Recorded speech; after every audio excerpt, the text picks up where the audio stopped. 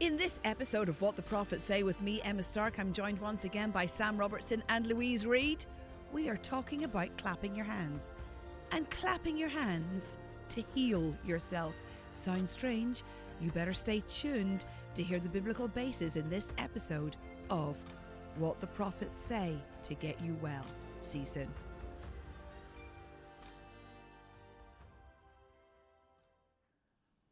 Hello, loyal listeners. A very warm-hearted welcome to this podcast, What the Prophets Say with me, Emma Stark, and we are on a roll.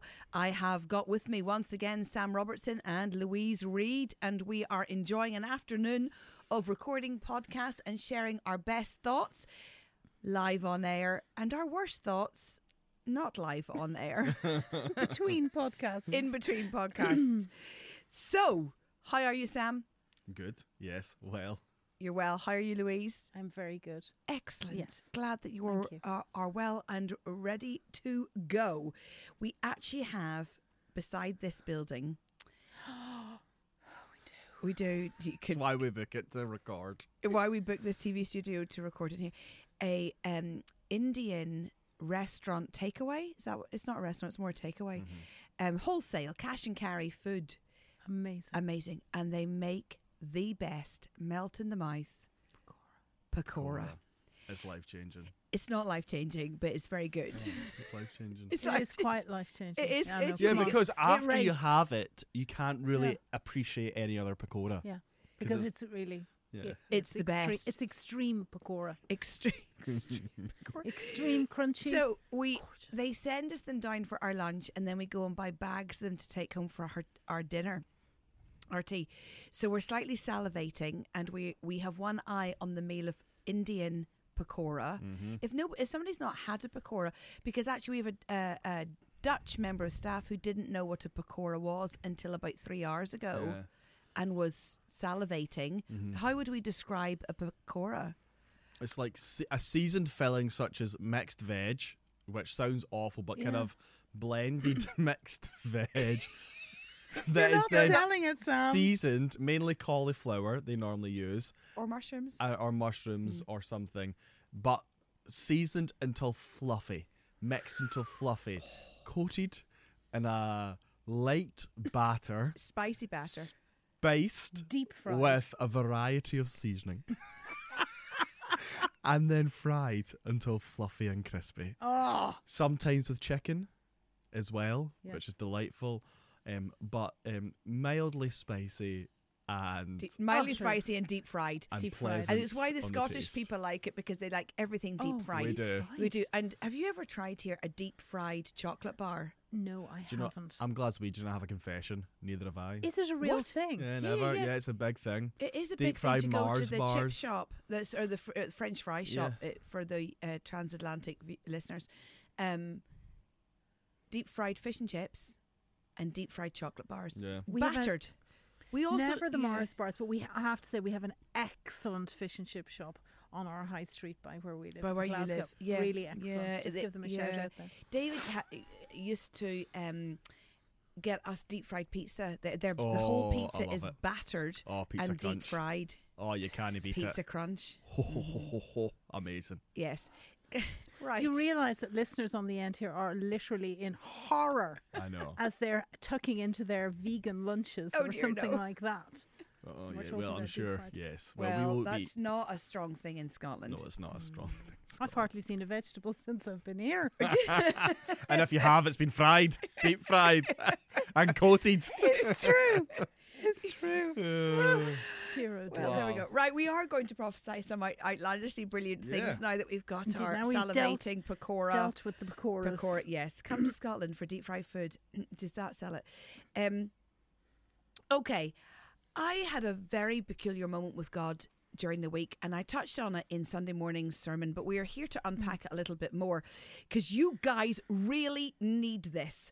I could start to feel a rhythm like you would expect a drum beat rhythm, that kind of thing, but not quite, because it wasn't a noise initially to me, but I could see the rhythm, if that makes sense. Almost like you could see a radio wave. and hidden to the naked eye, but real in the spirit. And it was coming straight from the throne room of God, like a pulsating, it was rolling rhythm. I know this is like seers who are struggling. It was like, but it wasn't any of those things. But it was a rhythm of God, the rhythm of his thinking, his heart, his decision making, his capabilities that was pulsating out from his throne, and it was covering his people, and he was getting them into the order and the rhythm of heaven. And the Lord said this: I am your leader king. Do not look to politicians or financial planners. Do not look to self-help books or the words of the latest guru. Do not lean on your own understanding. Do not even look to your emotions to lead. For these are the days to seek my solution and my mind, my heart and my feelings, and contend to regain your rhythm inside my rhythm. Come on. And this sense of a resetting that you would feel as God feels, think as God thinks, your emotions would be as God's emotions are. This sense of pace of heaven was going to come back where you were out of the timings of God. And this suddenly, almost like a nuclear bomb, again, I'm in the it was like, because there's nothing on the earth that quite rightly describes it, but this nuclear bomb, this cloud of God that went out and reframed and reset, but the rhythm of God went deep inside through the skin barrier and started to reset everything, almost like you reset the factory settings on your phone. Again, I'm in inadequate definitions. Does that make sense? Yeah. So, any comment on that before I keep going? There, Louise. Well, I'm just thinking about rhythm. I'm thinking about vibration. Yes. I'm thinking about how heaven vibrates. It does. And how earth vibrates. And what God is doing is it's a clear call for earth and heaven to be aligned and what he is doing. Yes. So this is not weird. This is biblical. And this is the way anybody who's a musician, anybody who understands about sound or physics is immediately going to go, this utterly makes sense. This makes sense to me. So then God took me straight into Jeremiah 17:9. The heart is deceitful above all things and beyond cure. Who can understand it? Now, in that sense of emotions are real, we don't dispute that at all. Emotions are real, but they're not always true. And the Lord's saying in that scripture, it's a really difficult scripture. It's your heart lies to you on occasions. Is really what that. Your heart is deceitful above all things. Terrifying Jeremiah scripture and beyond cure. So that sense of God saying you got to be aware that sometimes how you feel is going to deceive you, and that self-deceit of what your emotions are doing, they are real, but they're not always true. They are real, but sometimes they lie to you, and you are prone to getting tripped up. And the Lord says, I am building my church, and I am building the remnant to become essential to the well-being of nations. And there's an urgency for you to let your emotions be touched by my resetting rhythms, so that you are not emotionally lied to by your own heart, that you might navigate these days as I would navigate these days. And the cry of God, put me back in your rhythms, then must come forth from us. Wow. I mean, it's powerful. And even as you guys are chatting, and Emma, you're releasing that word, I'm aware of the rhythm of heaven and aware of the sound. Yep. And actually, I just think, what about the power of that, just practically for our listeners? I mean, you feel like your mind is running out, away with itself. Anxiety is overtaking. Fear seems to be everywhere. How about you just sit and listen to the rhythm of heaven and tune in? What would that do to your inner being? That actually maybe you don't need, an inner healing moment, or you don't need, a big kind of verbal process. Maybe you just need to again listen to the God who claps, to the heaven who is always singing. There is a rhythm in heaven because there's music in heaven that then brings yourself, your thinking, your thought processes, your heartbeat back into the rhythm of God. God. And I actually even feel there are people who are listening who have heartbeat issues, palpitations, I don't know the official medical terminology, but like when your heart skips a beat or the fluttering heartbeat, that actually there is healing even for your body, physical body. Come on, this is not just about our spirit and emotions. As you hear the God who claps and claps your body into wellness and your mind into healing. I did hear God clap, and I hope this isn't going to boom down the microphone as we start to clap, but this real sense of God's hands, you know, and then my hands needing to do what his hands were doing. So there was like a call and response, and that I was supposed to be echoing, and very much a prophetic act of I'm going to clap myself. Oh, it actually felt quite syncopated. I wasn't watching God clap in what would be an on the beat type, every third beat kind of clap. It was very much an syncopated, I think is probably the word, and different parts of us were coming back in with different syncopations of the clap of God, and I find myself feeling incredibly well through the prophetic act of clapping in pace with what I was hearing God do. So of course then I'm in Bible study on Jesus, help, clapping. Okay. And of course immediately we go to the ones that we know off by heart. You know, clap your hands, O you nations, and or the fields of the trees will clap their hands and you'll go out with joy. So all of those kind of images of clapping. But then I'm straight in Ezekiel 21 verse 14, and God is instructing Ezekiel to clap to bring judgment. He actually does that in 2 chapters in Ezekiel 21 and Ezekiel 6. In Ezekiel 21, he terrifies them by the sound. Now, listen, one man clapping his hand is not terrifying, but it's releasing a terror to the people. And in chapter 6, it's bringing down the house of Israel. How profound. Isn't it profound? Isn't it strange as well that you can clap a judgment and a destruction over a situation with that you can bring the rhythm of God, and then God, in Ezekiel 21 verse 17, God responds in like manner and says, I'm going to quote it to you, Ezekiel 21:17, I too will clap my hands and I will satisfy my fury, is what scripture says. In other words, God claps his hands to appease his own wrath, to temper his own emotions. That he's clapping to settle himself, which is bizarre. And now we are used to the thought of God smelling a sacrifice from man. And it soothes him. So here we are in this outlandish realm of God where he can smell a sacrifice and it soothes him.